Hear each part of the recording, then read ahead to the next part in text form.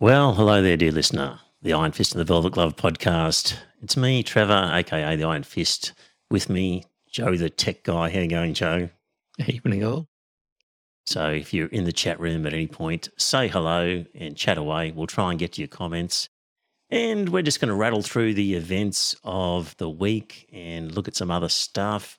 What's on the agenda? Witch hunts, Murdoch and Crikey, long COVID, stage 3 tax cuts, student loan forgiveness, and privatisation of public assets. So that's the sort of stuff that's on the agenda. Got a few clips to show you. John's in the chat room. Hello, John. John and I are in the middle of a Facebook Messenger debate over small nuclear reactors, where John is still a fan and he feels that I have strawmanned and cherry-picked the good name. I've strawmanned and cherry-picked the good name of small nuclear reactors. So we're in the midst of debating that. But I don't think we're going to do that as a topic tonight. So, well, first topic, witch hunts, Joe. I mean, what's wrong with a good old-fashioned witch hunt, I ask you? Burn the witch. Yeah. I mean, I keep thinking of the Monty Python skit where they've dressed up that poor woman with a fake nose and as a witch, and they want to burn her. And she turned me into a newt. That's it. Better. That's it. I keep thinking of it with the witch hunt. You know, and witch hunts are bad. But, Joe, what if there really are some witches out there, as in some bad people? It's probably time to hunt them down, I would have thought. Maybe we can get them to eat ergot. Yes. Be some way of showing them. Well, appearing before an ICAC or something is what needs to be done. So both Trump and Morrison in particular are claiming that they're the victims of a witch hunt. And so, yeah, I'm working on a hypothesis that the problem in our society is that we haven't had enough witch hunts. And so there's the conflicting arguments with both of these characters. On the one hand, we've got their supporters who are saying, why pick on these guys? It's over and done with. This is just unnecessary, vindictive legal action against people because you don't like them and they're not of your tribe. And the other competing narrative is people saying there were serious problems that went on here in the USA, the Capitol riots, and in Australia, you know, signing up to 5 ministries in secret. And these things just can't be swept under the carpet and should be examined. And, you know, if you could just declare, oh, it's a witch hunt, you would never go back and re-examine poor behaviour, Joe. And I think one of our problems in our society of late is that there hasn't been enough shaming of people for poor behaviour and poor decisions. Well, certainly there's not been enough shame agreed to by the people. Yes. Yes. So, I mean, in the past, if you got caught doing something, most politicians had the good grace to look ashamed about being caught doing the wrong thing and fell on their own sword. Whereas recently it's just been, oh, well, no, it never happened. Pretend it didn't happen and bluster your way through. Yeah. Or I haven't broken the black letter of the law. It wasn't, strictly speaking, illegal. It was just a convention, and therefore, you know, doesn't matter. Leave me alone. Nothing. It doesn't matter whether it's right or wrong to these people. It's just, you know, am I legally liable? And if not, let's move on. So yeah, it's the conflicting thing there. So, incidentally, Joe, I thought about to look it up. A witch hunt metaphorically means an investigation that is usually conducted with much publicity, supposedly to uncover subversive activity, disloyalty, and so on, but with the real purpose of intimidating political opponents. So Morrison, for example, would say, well, this is all about intimidating political opponents. But I like to think that it's about uncovering subversive activity myself. That's where the emphasis is. I would agree. I mean, I don't see holding a prime minister to account for their actions they did in secret Yeah. or even holding a former president to account for stealing documents and then keeping them in unsafe locations. Indeed. And from what I hear, the classified documents were hidden inside unclassified documents. Right. They had been taken from their original folders and Yes. mixed in with papers of other sorts. So it looks like there was a deliberate attempt to hide classified documents. Yeah. I think the expression was they'd been unfolded, I think was Possibly. a word that was I'd never heard of before.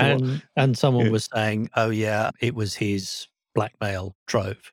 Yes. These were all things that he was hoping to threaten to disgrace people by saying, look, you did this. I'm going to make this public if you don't do whatever I tell you to.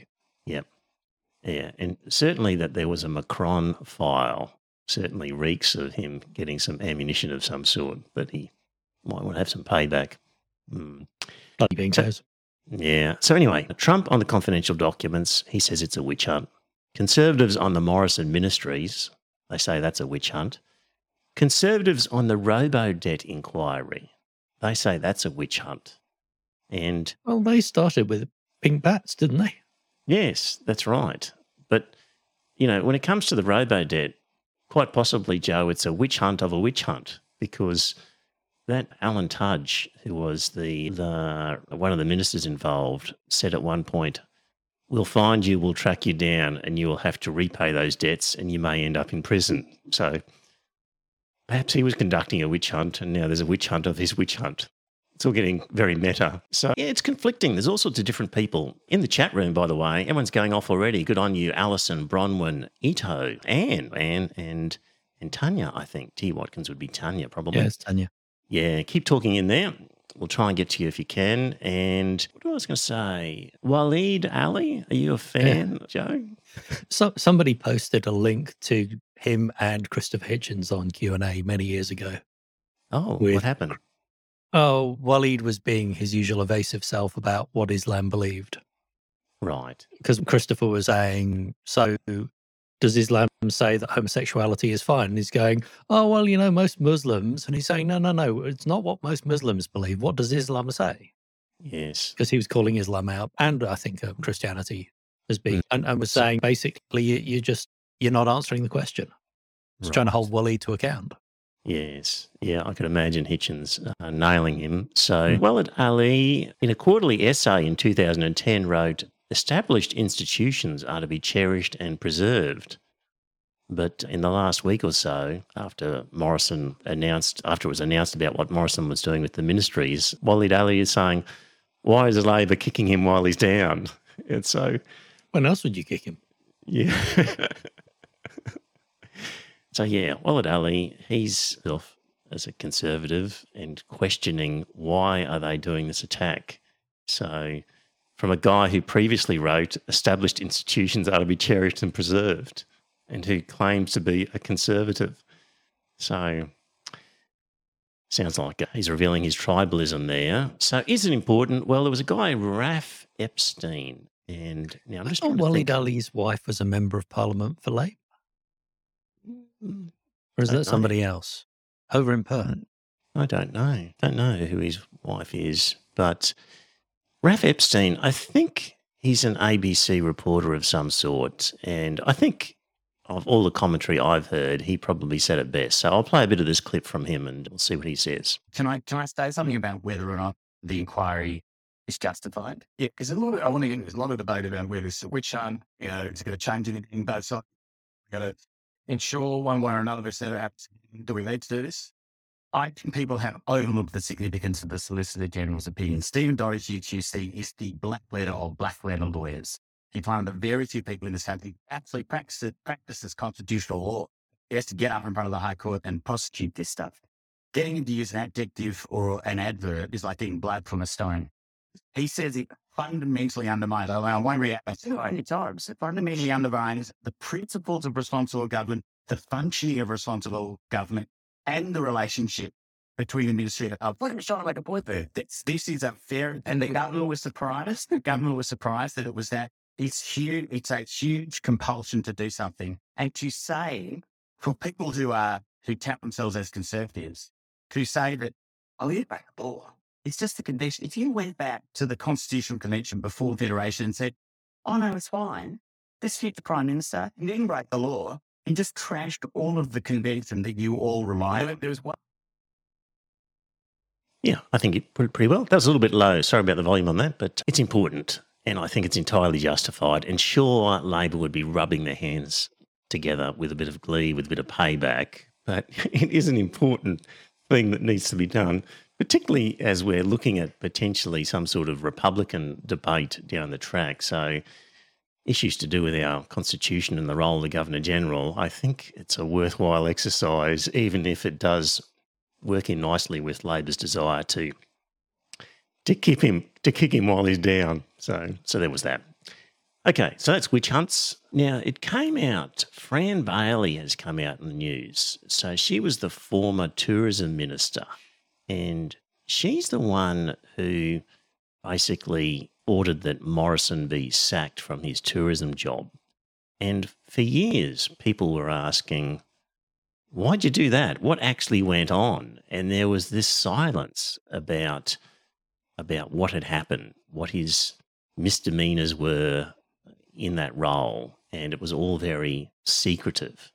And so she has declined since 2006 the many requests to explain on the record what happened until now. So she's so infuriated with the recent disclosures about Morrison secretly appointing himself to multiple ministries that she has agreed to speak, and she's made a profound point, according to this article from John Fain in The Age. Morrison was removed from Tourism Australia for the same type of conduct he displayed in the multi-minister scandal. Quote, what has changed my mind is that all of those characteristics that make up Scott Morrison, the secrecy, the supreme belief that only he can do a job, the lack of consultation with those closest to him, those characteristics were evident 16 years ago, and perhaps we're seeing the end result of those now.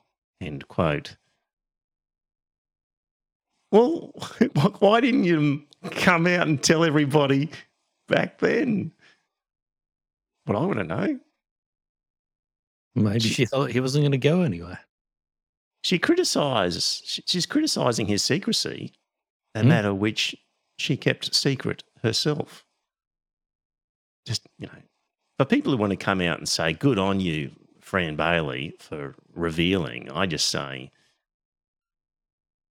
bad on you, Fran Bailey, for keeping it secret. I don't know that anything would have been done, but at least you could have done the honourable thing and say, this guy is a secretive narcissist. Don't appoint him to any position of power, least of all Prime Minister. So, well, they didn't. It was God who did it, don't you remember? Yes, that's right. And a few people have made the same sort of criticism that I have just made, and they've been admonished by some on the left saying, oh, it was a woman who got him sacked, and why is a woman being blamed for Morrison getting through all this? And it's just nothing to do with her gender. It's just, you knew he was a secretive character, and you kept it secret from us that he was secretive.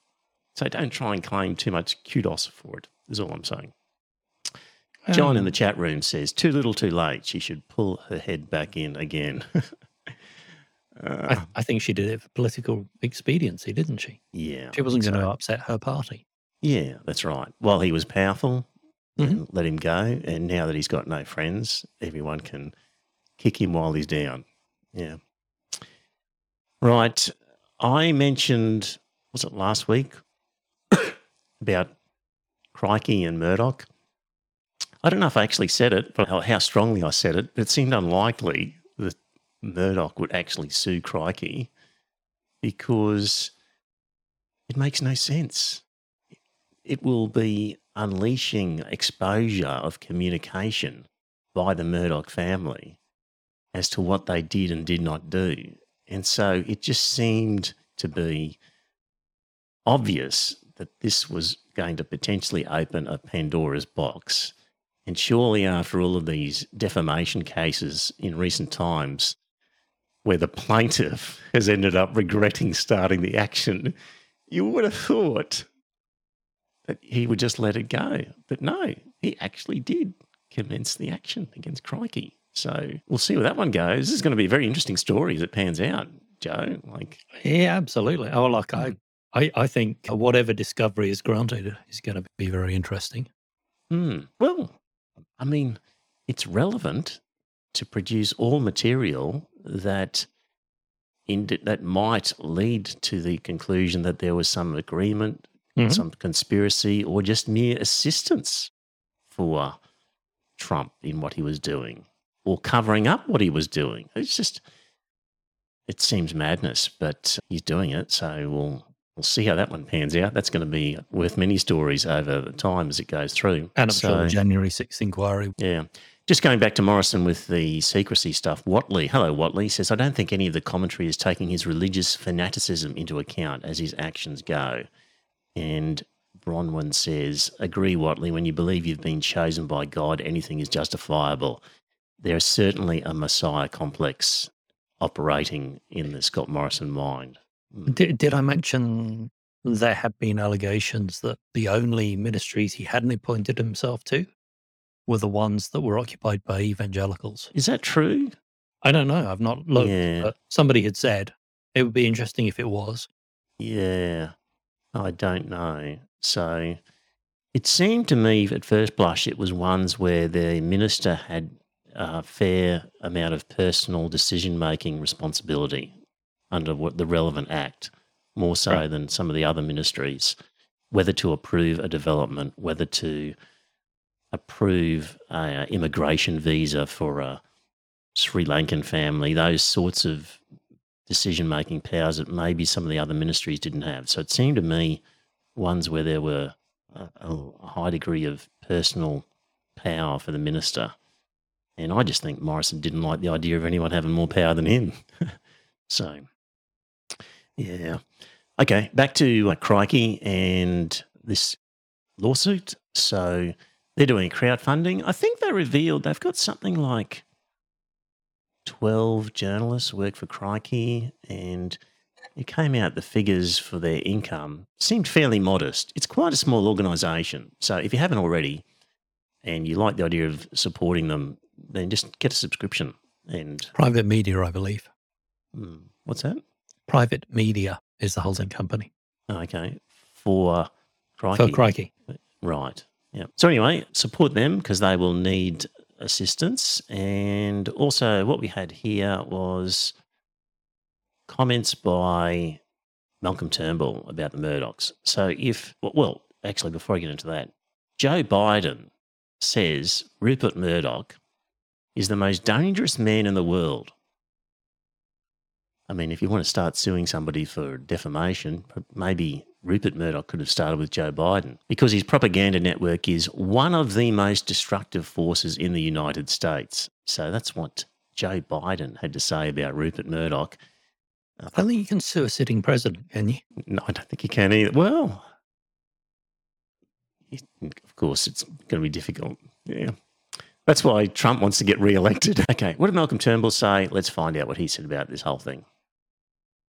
The role of Fox News, which of course belongs to Rupert Murdoch, in the whole January 6th attempted coup by Donald Trump is a matter of enormous public interest. The reality is the big lie that fueled that coup, namely that Trump had won the 2020 election and Biden had stolen it, that big lie was propagated and amplified and promoted by Fox News. January 6th could not have happened without the toxic influence of Fox News. I mean, Rupert Murdoch has done more damage to American democracy than any other individual alive today, and he's done it through Fox News. And I can I tell you, that may sound a bit controversial on the radio this morning. Go to Washington, you would struggle. Not just the US, the UK and Australia as well, I'd say. Problem is Lachlan is crazier than Rupert. He's not as smart, but he's crazier. So at one point I was holding out hope that when Rupert would eventually, if he's not a vampire and will actually die at some point, maybe Lachlan's so crazy that the whole rock show will just fall into the ground fairly swiftly because of his mistakes, like the one he's possibly doing. Just an evil, malignant force in our community, responsible for a lot of stuff. And this is the part, this is one of my big arguments with Paul Twelfth Man over the years, was Paul did not accept the propaganda effectiveness of the Murdoch empire and did not accept that journalists were cowed into complying with whatever the Murdoch doctrine was. Editorial direction. Yeah. And I actually sort of got into I didn't enter into an argument. A friend of mine I played squash with, his sister was a sports journalist for Murdoch papers. And I think I was at a wedding of some sort where she was, and I started entering into this discussion, and she was trying to say that there was no direction on her in her activities. And I said, well, first of all, you're a sports journalist. And secondly, you don't have to be told what to do. People figure it out. So, and they leave. You only hire journalists who align to your views. Correct. It's all, do you accept the Noam Chomsky theory of manufacturing consent? And I think it's a pretty compelling argument. And yeah, so it used to frustrate me with Paul Twelfth Man that he would rarely accept that argument. I think also just the whole science denial of Fox, but other Murdoch rags, which is, buying into the find the one dissenting voice and amplify it. Yes.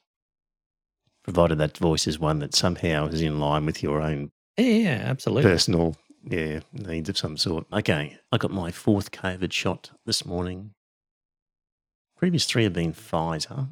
Went for Moderna this time, just to mix it up. Feeling okay, no ill effects. But long COVID, you've had your 4th. No, I only had my 3rd. I got nagged by my gastroenterologist to get my 4th, and then the kids got COVID. Right. So I get the feeling, given that I was in the house with the 2 of them and they were both sick for a week each, that I've almost certainly had an exposure. I probably had it mildly. Yep. So I've got that. But long COVID, Joe, I'm not sure it was Treasury, I think, has estimated 31,000 Australian workers are calling in sick every day because of the debilitating symptoms of long COVID. Treasury data given to News Corp papers shows 12% of the labour force is staying home sick because of the long-term after effects of the virus.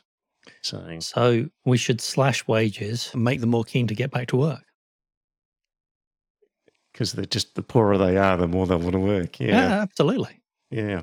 So I thought, News Corp, they'd be advocating for such things. My daughter's friend, who's 17, and she was all gung-ho, let's get COVID, let's get it over and done with. And she was sick for a week or whatever.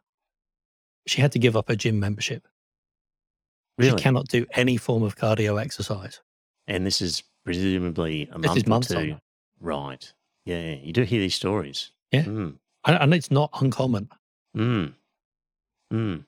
Just being out of breath after walking a couple 100 meters. Well, people saying that their thinking is really fuzzy. They're not as alert for as long as they used to be. Yeah. So it's a thing. It's actually been pointed out that it's not uncommon after any virus. It's just, it seems to be because almost all or rather large numbers of people have had COVID.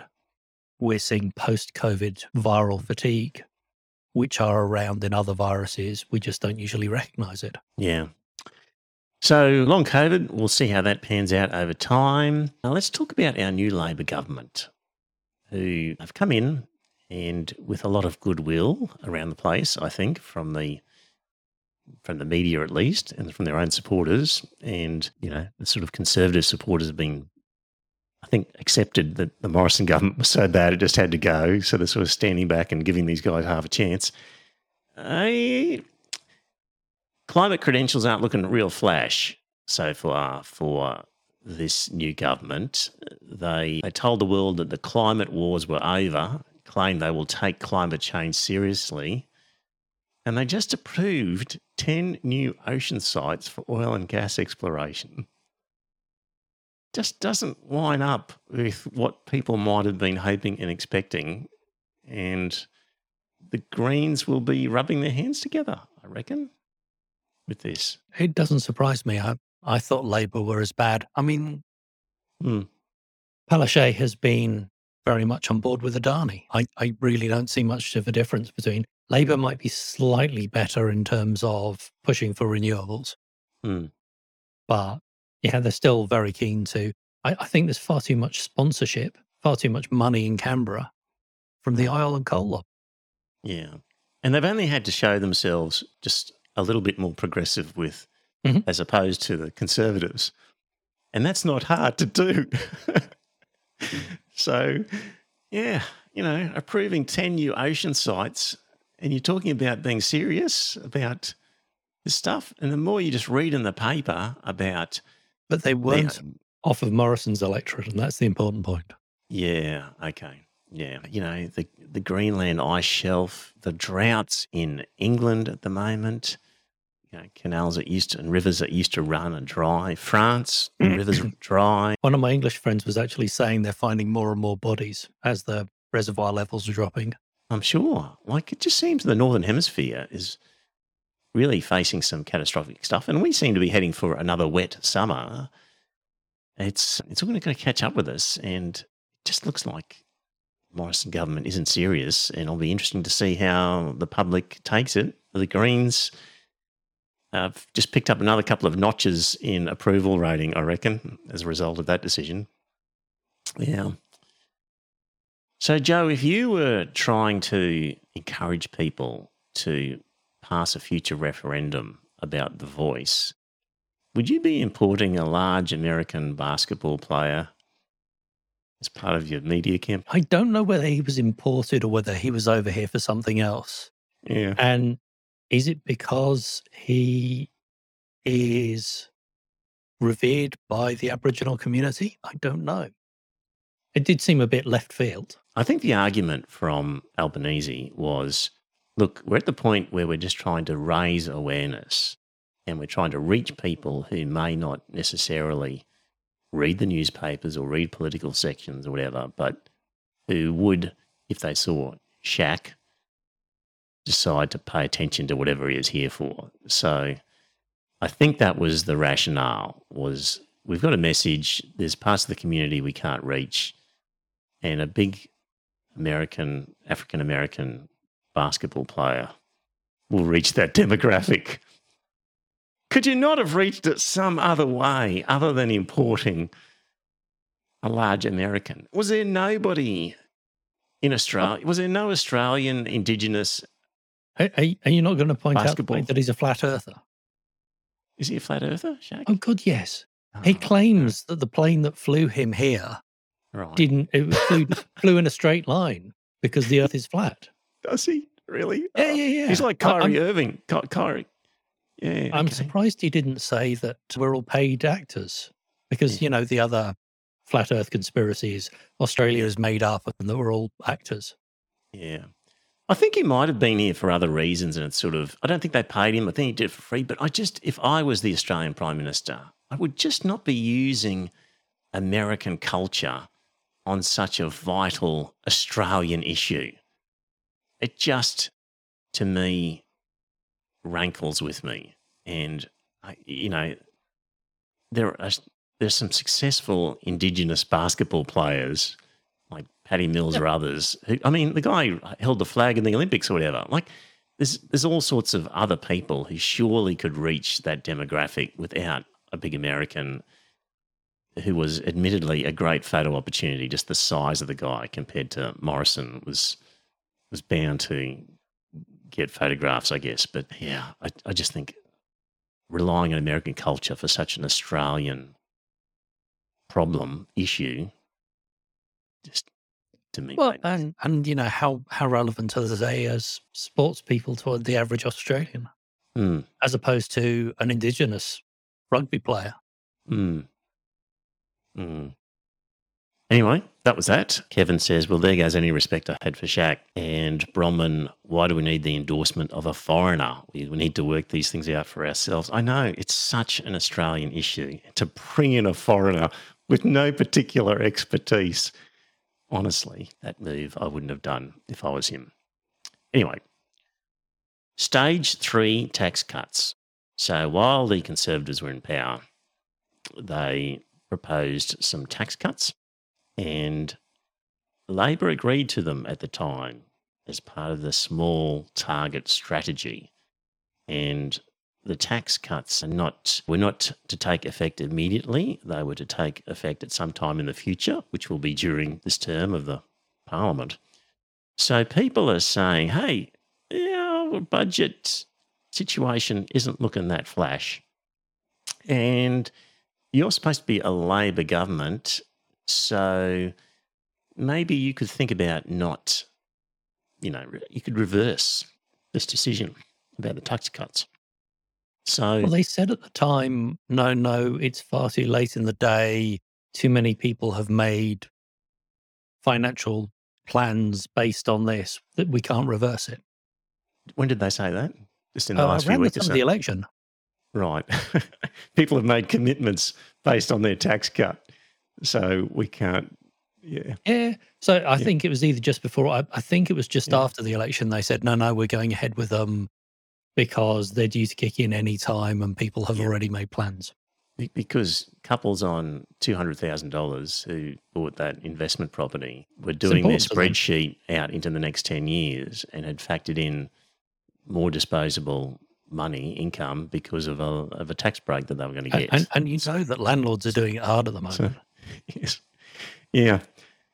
I mean, it's an argument. So what are the tax cuts anyway? So they're going to remove the 37 cents in the dollar tax bracket, and they're going to lower the 32.5-cent bracket, and they're going to raise the top tax bracket to start at $200,000, where it used to be $180,000.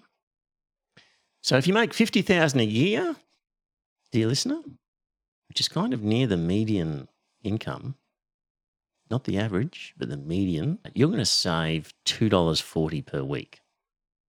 But if you make $200,000 a year, you're going to save 73 times that. You're going to save $174 a week. So the richest 1% of Australians will get as much money from the stage 3 tax cuts as the poorest 65% combined.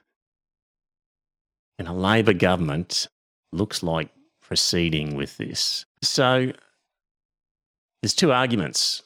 One is you're a Labor government. You're supposed to be for the working class. You're supposed to be about trying to even out the inequality in our society.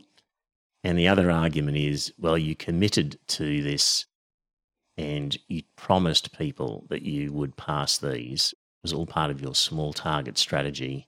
If you were to go back on that promise, then nobody will ever trust you ever again. And so let's find the two arguments. I've got clips for the first one, which is Rick Morton. I quite like Rick Morton. He writes for the Saturday paper and I hear him on different things. And he's going to give the argument as to why Labor should look at reversing this decision. So we'll play this one. I think this government is better than a poke in the eye with a burnt stick, which incidentally is what the previous government offered, which was basically just terrible decisions after terrible decisions. So it's very easy to look like you're doing a competent job, and I think they are doing a competent job. Competent, solid, not spectacular, and in fact quite disappointing in some areas. And, you know, it's a really low bar that they've cleared. Disappointing in what areas? Well, I think we've got a cost of living crisis, and I'll be banging on about this until the day I die. But if you are particularly from the Labor Party or a party that cares about, you know, workers and people who are not the top end of town, and you've got a cost of living crisis and you get into power and you don't do anything to help the people at the very bottom of that ladder, then why do you exist? I really wonder about that. And I know what they would say, which is that we are trying to be a government that's here for 3 terms or longer, and you can only do good things when you're there for a long time. And I totally get that. But I worry that, you know, people who are starving now can't wait 3 terms. And that's the problem. The common sort of talk is that Labor's got their eye on a decade in power. I think that the Liberals are so crushed that if they play this correctly, they'll be in power for a long time. Now, arguing the other way would be Guy Rundle from Crikey. He wrote an article.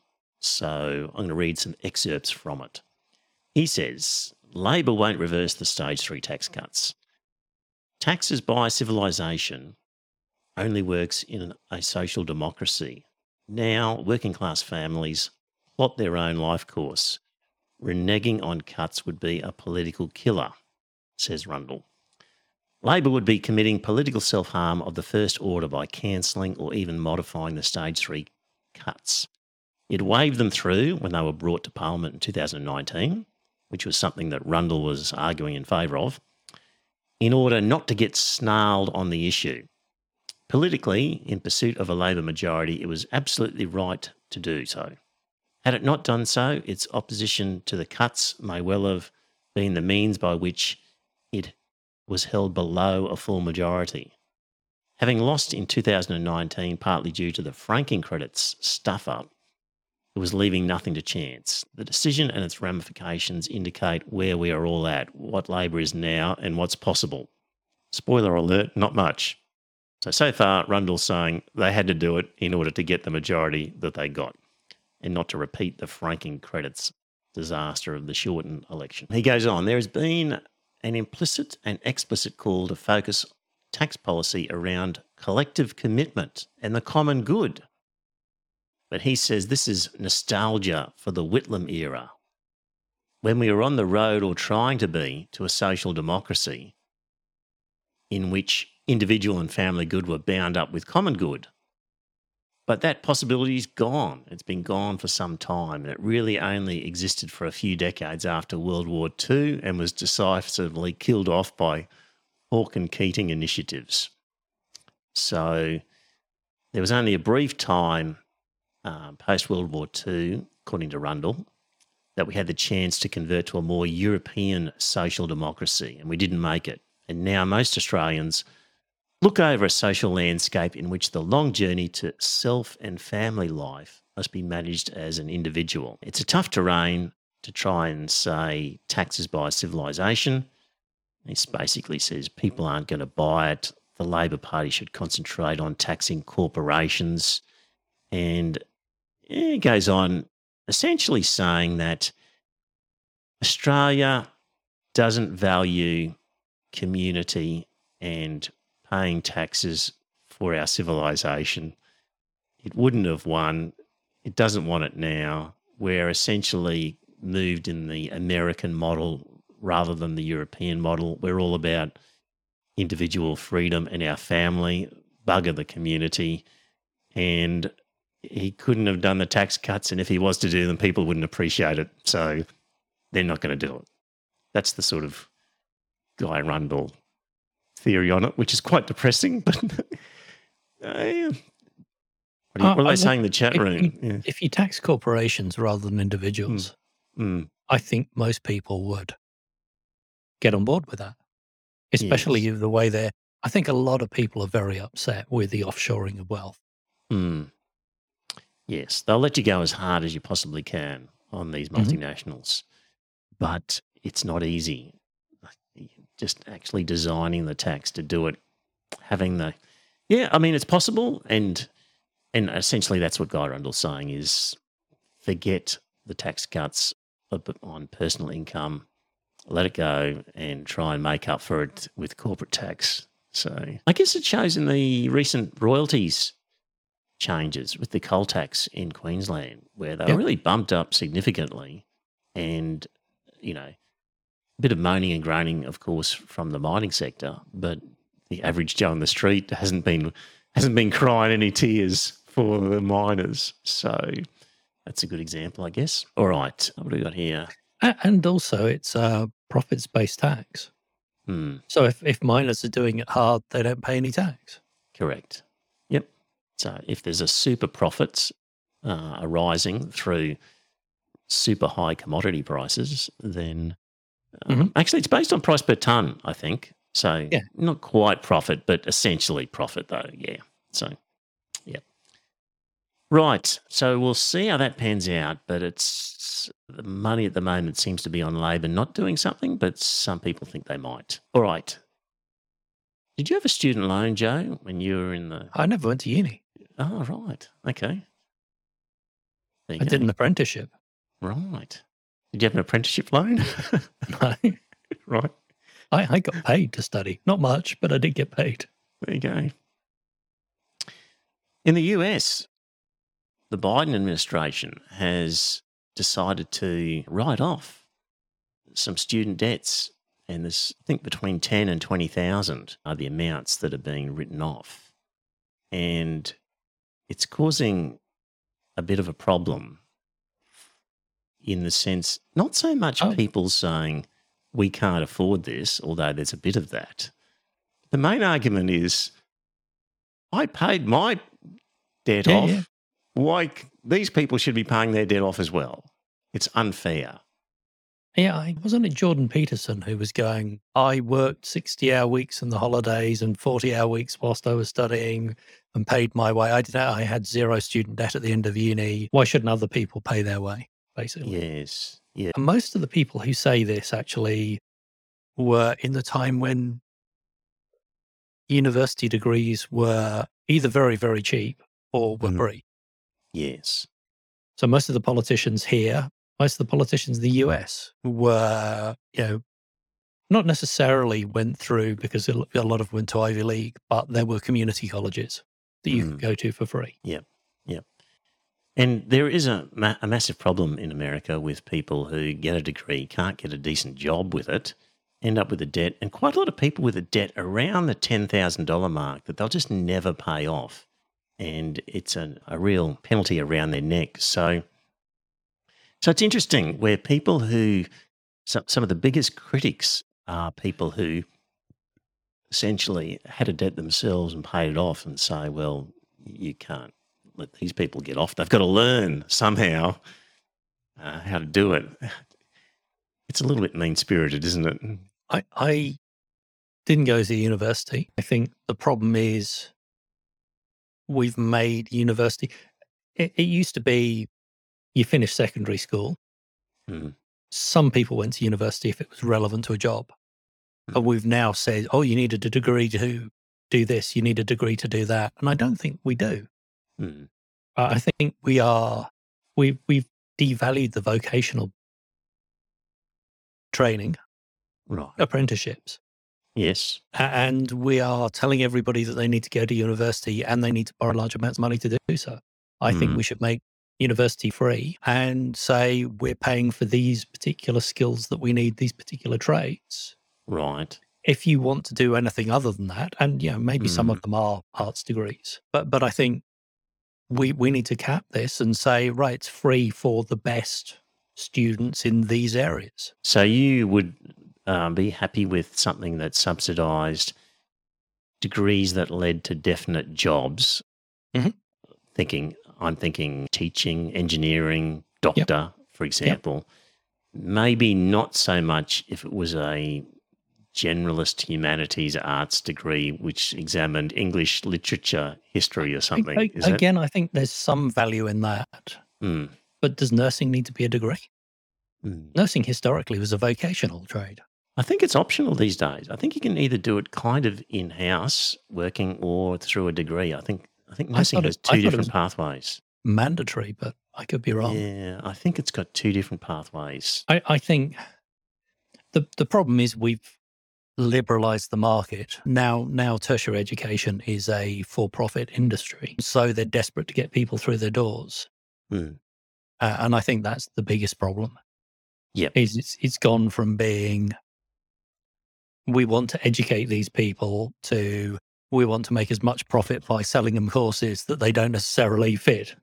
Yes. We've got KPIs that measure money and numbers and don't necessarily measure well-rounded individuals. So, I years ago, I would have been very much of the view that, it probably should be subsidised for degrees that were leading to a specific job. But as I get older and older, I just think I like the idea of humanities. I think people just learning stuff about history and about philosophy and other things, there's just not enough people doing that stuff. So I think our society is suffering because not enough people have been reading and understanding that stuff and contributing at that level. So we've become quite illiterate, in a philosophy sense. So And this little podcast, dear listener, is an attempt to redress that. So, yeah.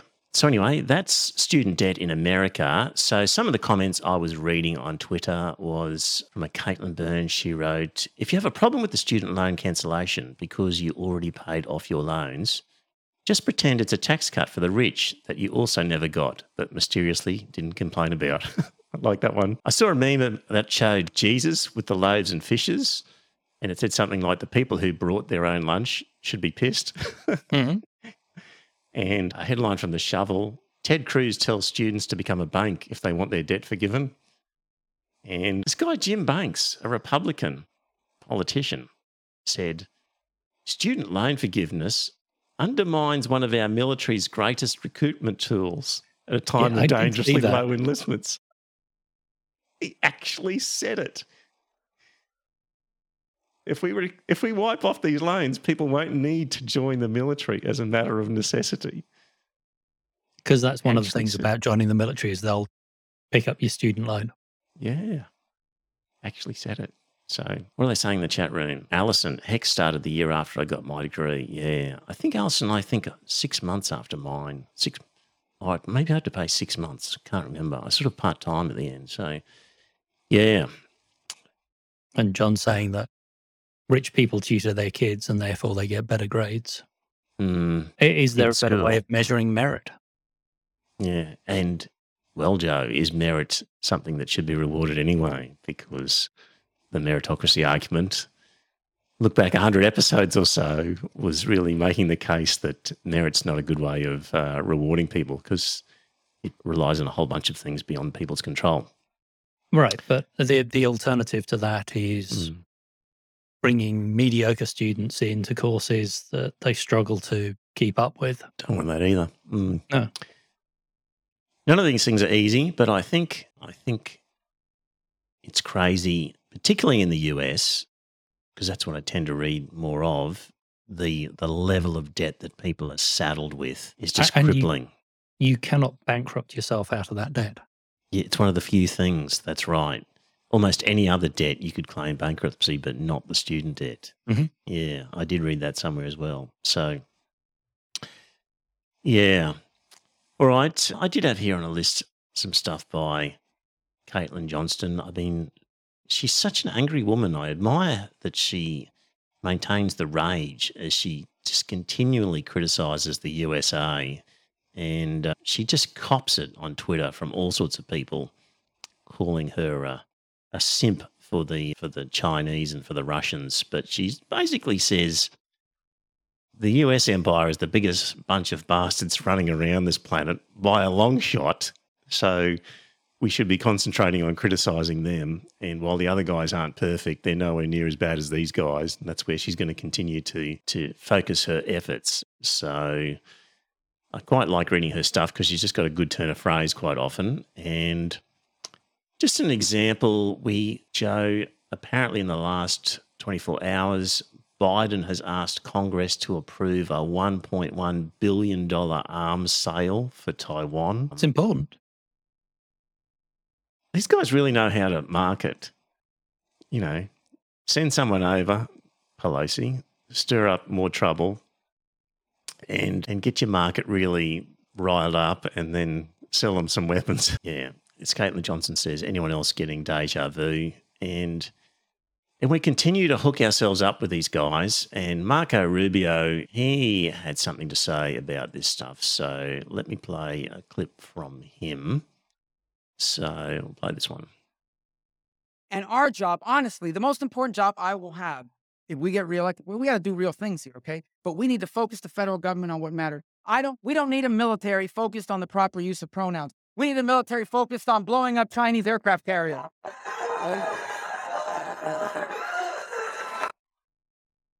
Yep, we needed a military focused on blowing up Chinese aircraft carriers. So, because we're just responsible citizens in the world that everyone should love. Why don't people love us in America?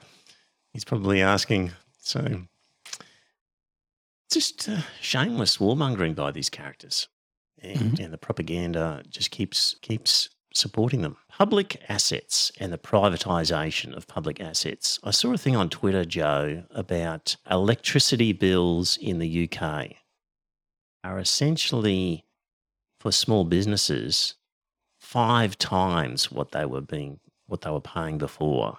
So you might have a bakery where your annual electricity bill was something like £10,000.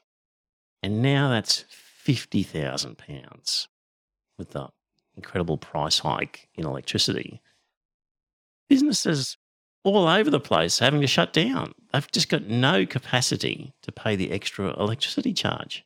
I've got friends in the UK who are very concerned that come winter, they're not going to be able to heat to survive. So apparently residential has got a cap, so it's not quite as bad as commercial. Maybe they're paying 2.5, 3 times what they were paying previously. But the sort of cap doesn't apply to commercial. So just a whole bunch of small business faced with this enormous increase in their electricity. And it's not bullshit, like they're producing the invoices and the letters that they're getting from the electricity providers, and it spells it out really clearly how much extra they're paying. So many businesses are going to go bust in the UK. If you were there, you'd want to get out, Joe. Like the place is heading for ruin. At what point do you buy your own generator? Yeah, well. And apparently lots of people are buying solar, but right. Solar in the UK is not exactly up. Yeah. I mean, the generator, you've still got to run on diesel, haven't you? I mean, how much is that going to cost? I don't know. Well, twice as much as it used to, but... Okay. But does it still work out that you could and that's my power question, your business? There's got to be a break-even point where it's cheaper to run your own generator than to buy off the grid. Quite possibly. Quite possibly. So, incidentally, John, in the chat room, with our argument about nuclear, if I was in the Northern Hemisphere, in Europe or somewhere, I might be a supporter of it because it might work out. But here in Australia, we have so much wind, so much solar, that it's clearly the case, doing the math in Australia, that we should be on renewables, not considering nuclear at all. But if I was in a rainy, overcast, small European country that couldn't generate solar or wind and had a huge population compared to the landmass, maybe nuclear would work. It would have to be the option there. I don't know. I used to live about 40 kilometres from a nuclear power station. So from the roof of my parents' house, you could see Flamanville Power Station and Capitol Haag Nuclear Reprocessing Plant, which I looked on Google Maps the other day, is all pixelated. Right. When you zoom in. Just in case a terrorist wants to do some scouting. But I remember when we got the power cable laid across the bit of water between us and them. And yeah, we used to have 2-hour long breakdowns on a regular basis of power. And suddenly we were getting cheap French electricity. Yeah. Which was all nuclear. It was great. Yeah. If you went back, you're probably still getting outages now because of the erosion and the fact that they can't cool the nuclear reactor because of the warm water. But yeah, the things we discussed the other day. Possibly because after Brexit, the price of the euro has changed. Indeed, yeah. So I've got an article here I'm going to read a fair bit of, settle in, because it's by Yanis Varoufakis, and regular listeners would know that he's the only guy I admit to having a bit of a man crush for. So love Yanis Varoufakis. His delivery, when you hear him speak, he's got an interesting way of talking, and love his ideas, and he's a straight shooter. And yeah, so he's talking about electricity in Europe. So I'm going to talk about that, and then I'm going to swing around to Australia and make it all relevant to the Australian context. So James says I was going to say that. It's just about horses for courses or about my man crush on Yanis. Anyway, Athens. This is Yanis Varoufakis in Project Syndicate. Athens. The blades of the wind turbines on the mountain range opposite my window are turning especially energetically today. Last night's storm has abated, but high winds continue, contributing extra kilowatts to the electricity grid at precisely zero additional cost, or marginal cost in the language of economists. But the people struggling to make ends meet during a dreadful cost of living crisis must pay for these kilowatts as if they were produced at the most expensive liquefied natural gas transported to Greece's shores from Texas. So it's cheap wind power, but the Greeks have to pay as if it was expensive natural gas imported from Texas. He'll explain why. It stems from the delusion that states, meaning governments, can simulate a competitive and efficient electricity market. Because only one electricity cable enters a home or a business, if you left matters to the market, it would lead to a perfect monopoly, an outcome that nobody wants. But governments decided they could simulate a competitive market to replace the public utilities that used to generate and distribute power. But Yanis is going to argue that they can't.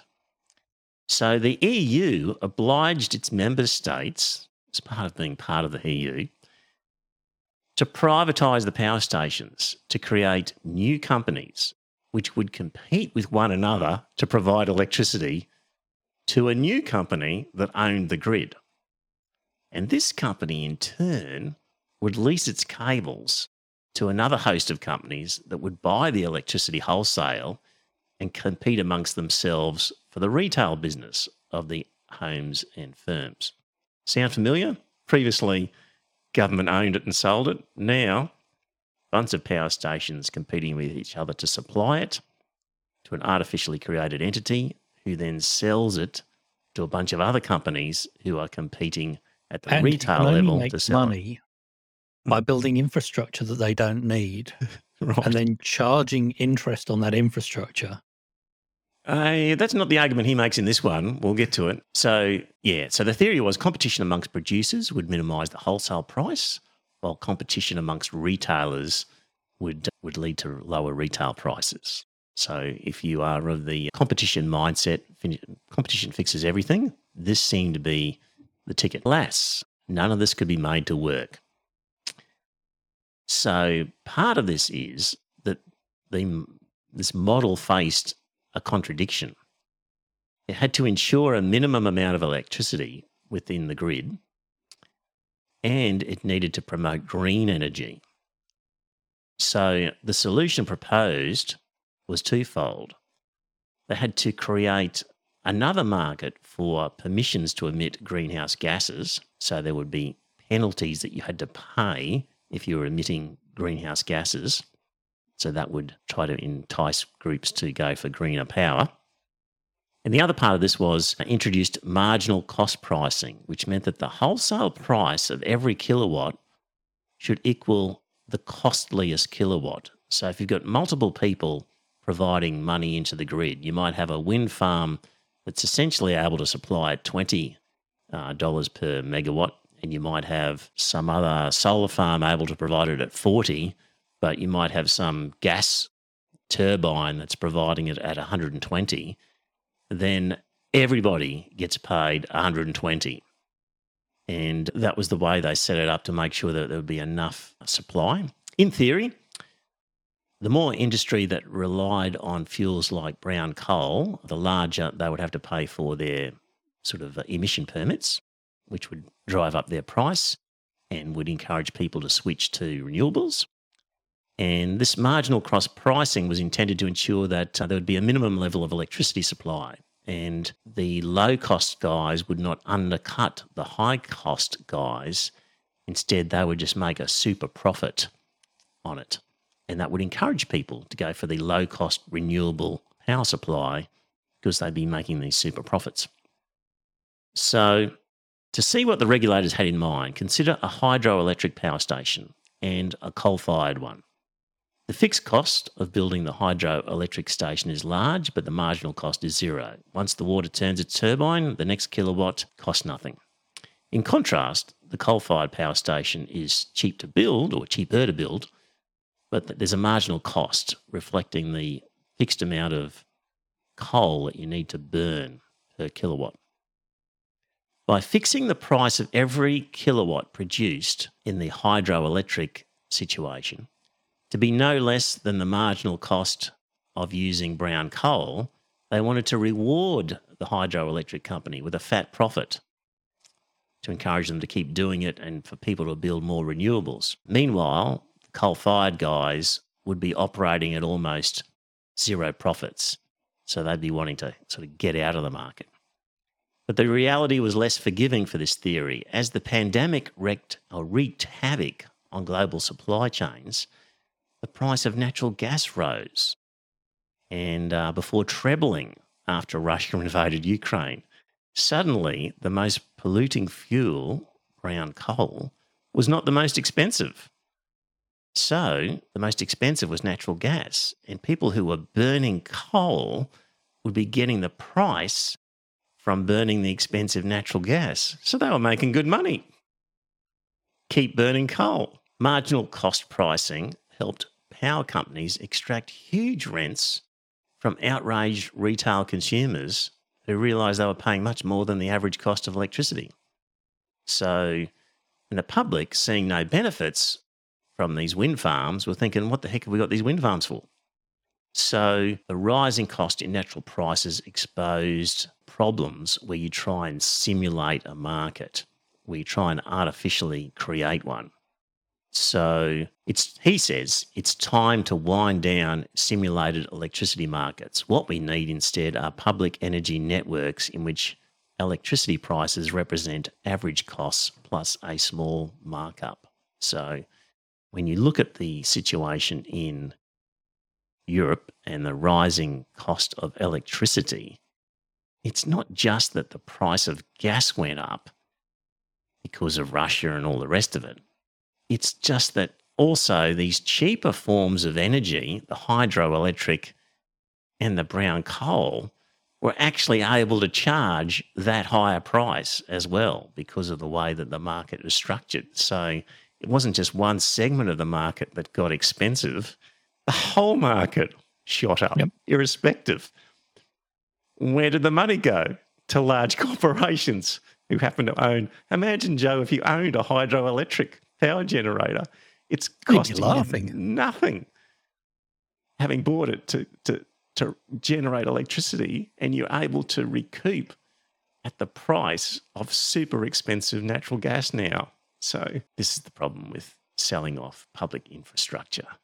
Yeah, and what you could do actually is take those profits and use them to pay to insulate houses and work basically to make your electricity use much more efficient. Yeah, single government operating it, you could be just charging people the average cost of the electricity, and meanwhile you could be directing the market into the types of production that you want it to do. These artificial mechanisms have failed. Well, the whole whinge about the carbon tax was it's going to make our electricity use more expensive and therefore we're going to pay more on the power bill. But the whole point was to make us use less electricity. Yes. The point was to make it worthwhile to insulate your house rather than just turn on the air conditioner every day. Yeah. It seems to there just is this lack of, hey, maybe we should use less electricity. How do we do that? I mean, if you remember the Millennium Drought, there was a big push by the Queensland government on water reduction. And so they said, right, we'll pay for a plumber to come out for free. Yeah. And he will replace the gaskets on your leaking taps. And he will put a shower rose in that uses less water. Yep. And there was a thing about they'd install a power meter that would measure your power and swap over a bunch of your light bulbs for compact fluorescence. Yes. Yep. But we need to be looking at that more and more about consumption. Yeah. Cheap loans to replace shitty windows with decent windows that actually keep a bit of the heat out, or to put good insulation in your roof. I mean, there was the Pink Bat scheme, but I don't know how effective that was. But we need to look more at how do we reduce the average energy use. Yep. And there was also talk about the problem with rooftop solar, which is getting more and more, is the infrastructure is not designed to handle the generation of electricity in residential areas Mm. and moving it to, during the day you're generating it in residential areas and shipping it to industrial areas. Mm. And the infrastructure is not designed for that. Mm. And so there's discussion about neighborhood level batteries Mm. where the rooftop solar charges it during the day. And then at night, the local area uses the battery that they've charged during the day. Mm. And that means that you don't need as large cables going into or out of an area. And it makes sense to decentralize these things as Mm. well. So when there is a disaster, it's limited. You don't have all your eggs in one basket. I'm still getting my head around Paul Waper in Canberra getting 56 cents per kilowatt, whatever, even for the electricity he uses. That was just amazing. Yeah. Yeah. Didn't have to put it into the grid, even if he just used it himself. Incredible.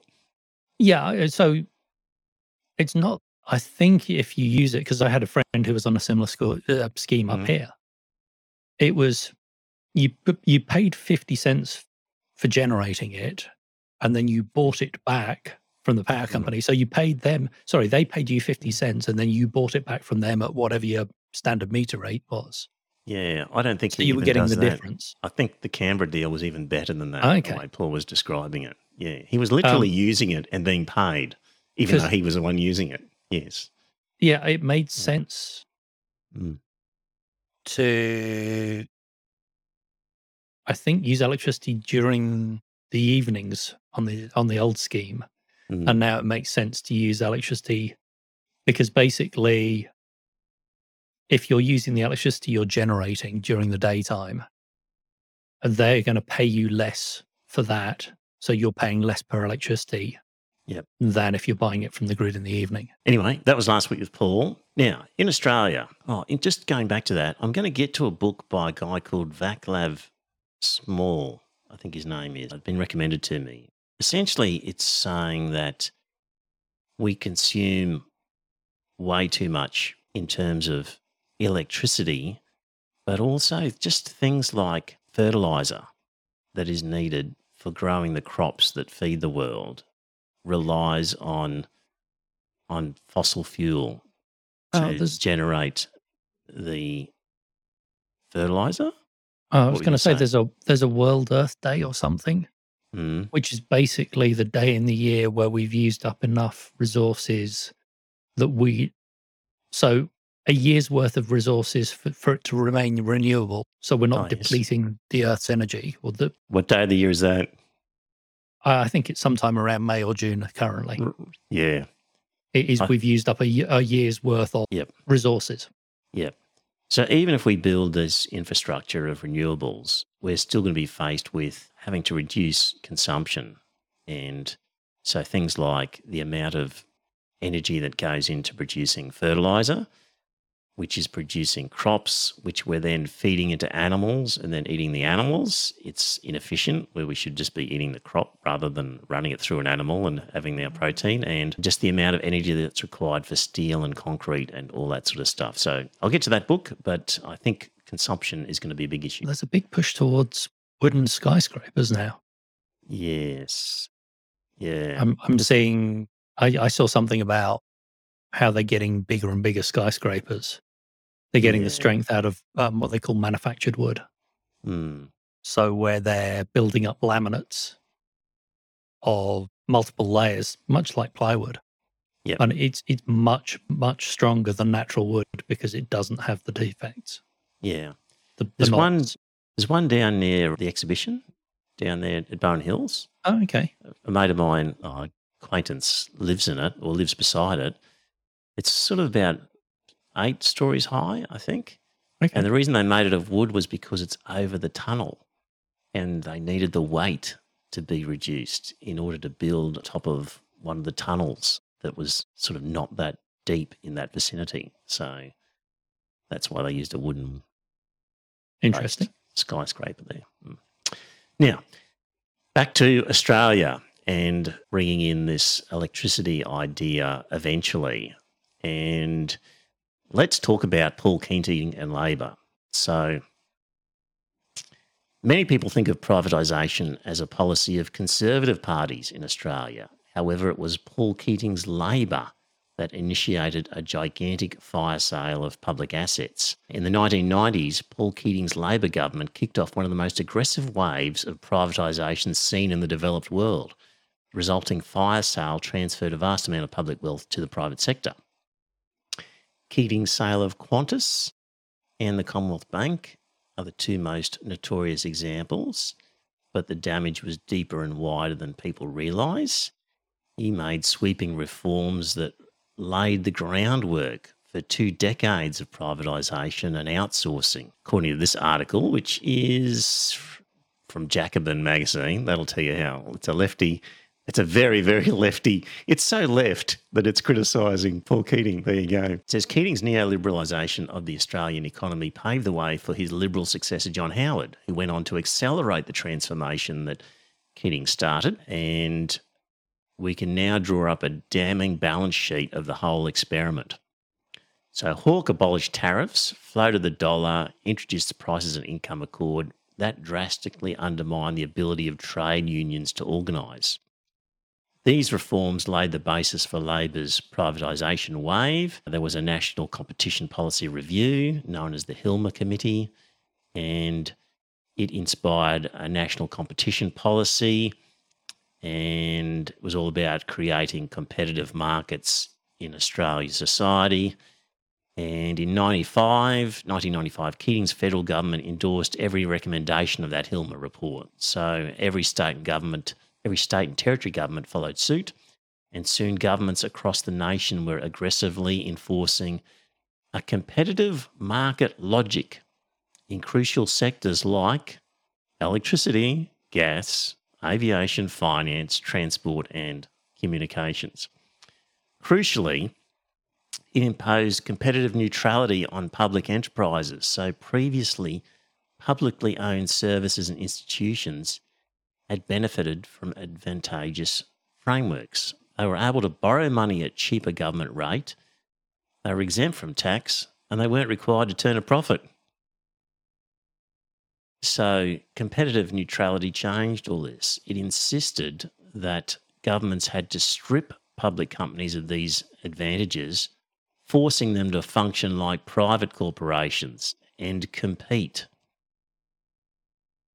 John Howard took this to its logical conclusion by initiating the sale of Telstra, and then Julie Gillard sold the last of Telstra. Proponents of neoliberalism have argued that competitive markets deliver services cheaper and more efficiently. But the public know that this to be a lie, and since privatisation, levels of productivity and efficiency in the electricity system have declined, while the costs have ballooned. And there was a report from the Australia Institute, and what it found was real output per employees in the electricity sector has fallen by 37%. Under private ownership, the number of managers employed by electricity providers has doubled. The number of sales staff has quadrupled. But over the same period, the number of actual electrical tradespeople has only grown by 21%. So people actually do stuff directly related to supplying electricity. But it's more efficient, so they got rid of half of them. Yeah. They only grew by 21%. The sales staff quadrupled and the management doubled. So incredibly, the electricity sector now spends more on finance and banking than it does on the fuel that powers its generators. This is just the takeover of our economy by the finance insurance sector. Anyway, it goes on. In 1995, there were a couple of economists released an analysis showing that Australia's publicly owned pharmaceutical company, the Commonwealth Serum Laboratories, CSL, the privatisation of that cost taxpayers, this is in 1995, $607 million. Partly because the Australian government now had to buy services from the newly privatised CSL, and partly because of loss of revenue and assets. The fiscal impact of the sale is the same as if the government were to borrow $607 million, commit itself to paying interest on that sum for it, and simply dissipate the funds. So it's disastrous for the public. CSL is now the most valuable corporation listed on Australia's stock exchange, with a market capitalisation of $140 billion. And in 95, we sold it for $607 million. Actually, In part, no. would it be so successful had we not sold it? I mean, yes, indeed. Indeed, that's the question. Actually, it says here in 93, Keating sold it for $299 million, roughly $500 million in today's money. So it's worth $140, and Keating sold it for $500 million in today's money. And they underestimated the true cost of it because the Commonwealth Government just signed a deal that involves paying CSL $1 billion to purchase medical products the company had developed when it was owned by the government. Yeah. Okay. Today, the largest shareholders of Telstra, Qantas, CSL and the Commonwealth Bank are multinational hedge funds and investment banks. Have you heard of BlackRock? Yeah. Yeah. BlackRock and the Vanguard Group. Going to do something on BlackRock in the weeks to come. Huge company. So what it says here is essential services like electricity or telecommunications were formerly provided at cost, but now consumers must subsidise private profit margins and the increased running costs associated with the bloated corporate structure. Between 1996 and 2016, so a 20-year period, electricity prices increased by 183%, 3 times more than the rate of inflation. That's what competition gets you. Mm-hmm. It's better for the consumer, though. The few remaining publicly owned electricity suppliers have also hiked their prices because they have to follow the principles of competition. And why wasn't there objection to this privatisation? And an internal Labor Party review after the loss to Howard identified that this privatisation was one of the main reasons amongst the disillusionment among Labor's working class voters. And so Keating did it, and it was one of the major reasons why he lost. Now, working class voters remain deeply opposed to the sale of public assets. And as an example, Queensland's a clear-cut example. In 2012, Queensland Labor dropped from 51 seats to just 7 after Anna Bligh pushed through a deeply unpopular program of privatising major ports, roads and rail. So both parties have been pushing through this sale of assets. Ordinary people object. The result of all this extra competition is we're all paying more money. So these things are structural, the way they've been designed to create artificial markets that have provided sweet deals for the corporations involved. It's not just all about Russia and a sudden shortage of gas. It's a case where that particular event is just amplified because of these crazy pricing mechanisms that are inbuilt.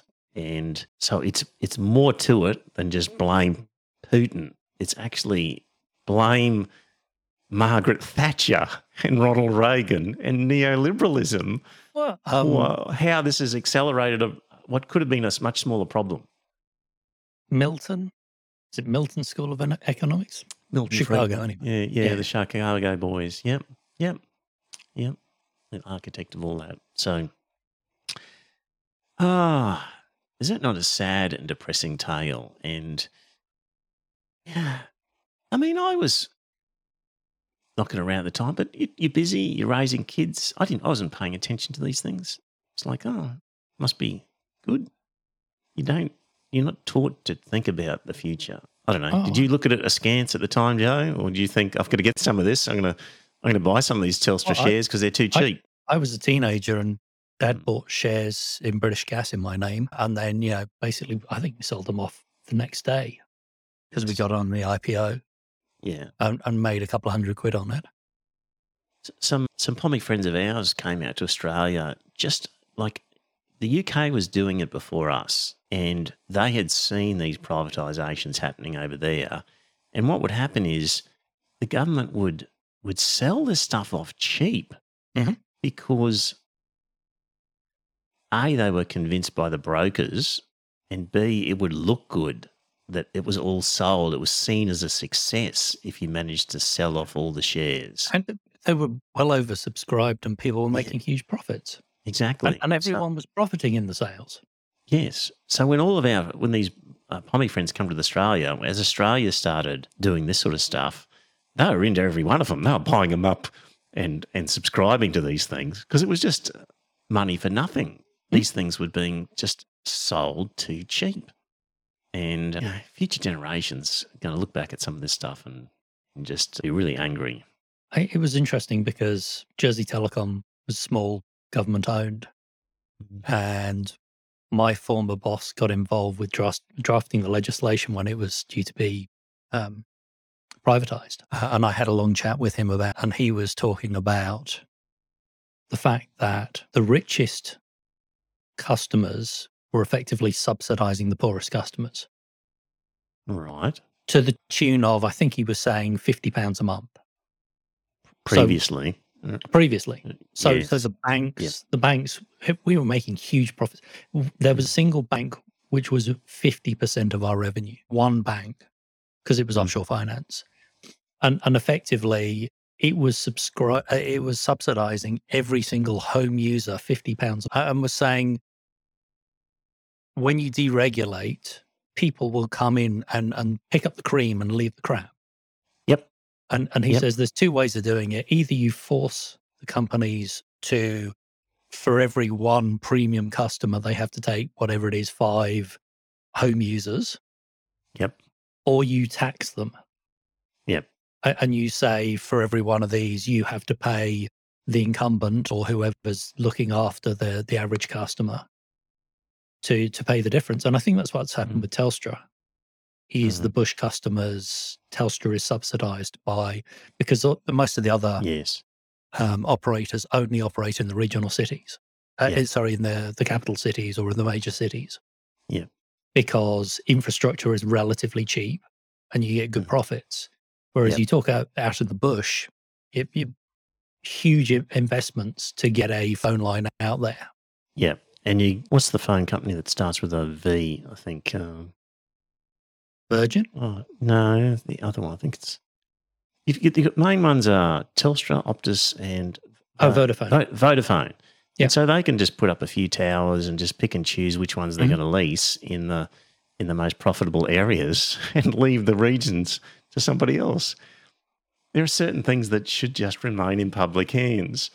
And interestingly enough, that's what happened in New Zealand. Yes. So they maintained ownership. Yeah. Well, the telco was split into two. So there was retail and then there was infrastructure. And infrastructure has remained, I don't know if it's government owned, but certainly all they do is effectively what NBN Co is supposed to be doing. Yeah, I'm pretty sure it's government owned. They retained ownership of it. Yeah. And the other, even with NBN Co, the fact we said it had to turn a profit has just made it unfeasible. Yeah. The other part in one of these articles I skipped over as well was just in this Keating thing where they started introducing consultants as well. And so the amount of money that is now spent on consultants rather than employing people directly is just criminal. So I had another friend who was involved in IT in the police service and, they just had lost all of their capacity in-house to do IT and had to pay outrageous sums for the outsiders because they'd completely lost all expertise. The banks are insourcing now. They've discovered that outsourcing is a false economy. There we go. Yeah. There we go. Well, dear listener, we're up to an hour and a half. That's plenty of time. I hope you enjoyed that explanation of electricity markets in Europe and Australia and the craziness of privatising these public assets. And we just let it happen to our eternal shame, and future generations will rightly criticise us. hopefully we can get something right in the meantime so that they will forgive us a little bit. So there we go. All right, dear listener, hope you enjoyed it. In the chat room, you've been going well. Thanks for that. Talk to you next week. Will be part B of the discussion with Paul Waper, which was about cultural Marxism, which then the following week I can follow up with a bit of postmodernism, getting all our terminology correct. So there we go. All right, guys, thanks for tuning in. Talk to you next time. See you in Sydney Friday week if you are going to join and you're a patron. Bye for now. Bye-bye. And it's a good night from him. Well, dear listener, did you enjoy that episode of the podcast? If you did, I've got a favour to ask. First up, tell some friends. Let them know about the podcast. You'll be discussing something at some time, and you might be repeating something I've said. And when you're talking to your friends, say, hey, I heard this on this podcast, and it's worth listening to. And maybe pick an episode that you think's a good one and direct them to it. Like, grab their phone and go to their podcast app and search for Iron Fist Velvet Glove and subscribe on their behalf on their phone and just put the word out. The other thing is you could become a patron and support the show. So if you go to our website, you'll see a link to Patreon, and there are some different options for subscribing and paying per episode. And really, the amount that you pay depends on what you get from the podcast. So there's different levels ranging from $1.50 Australian to, I think, $10 and various ones in between. It's really, what do you think it's worth? Is it worth a cup of coffee?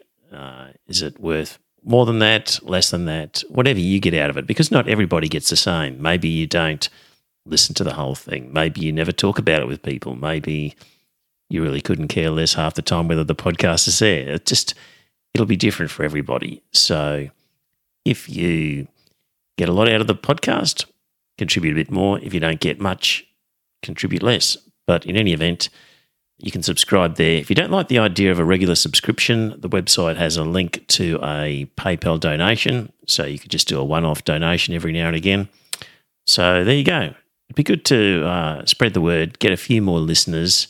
And that way, look, if we ended up getting more listeners and more money, we could do maybe a second episode or more special episodes, provide some more content. So it's up to you. If you think it's worthwhile, let people know. Thanks.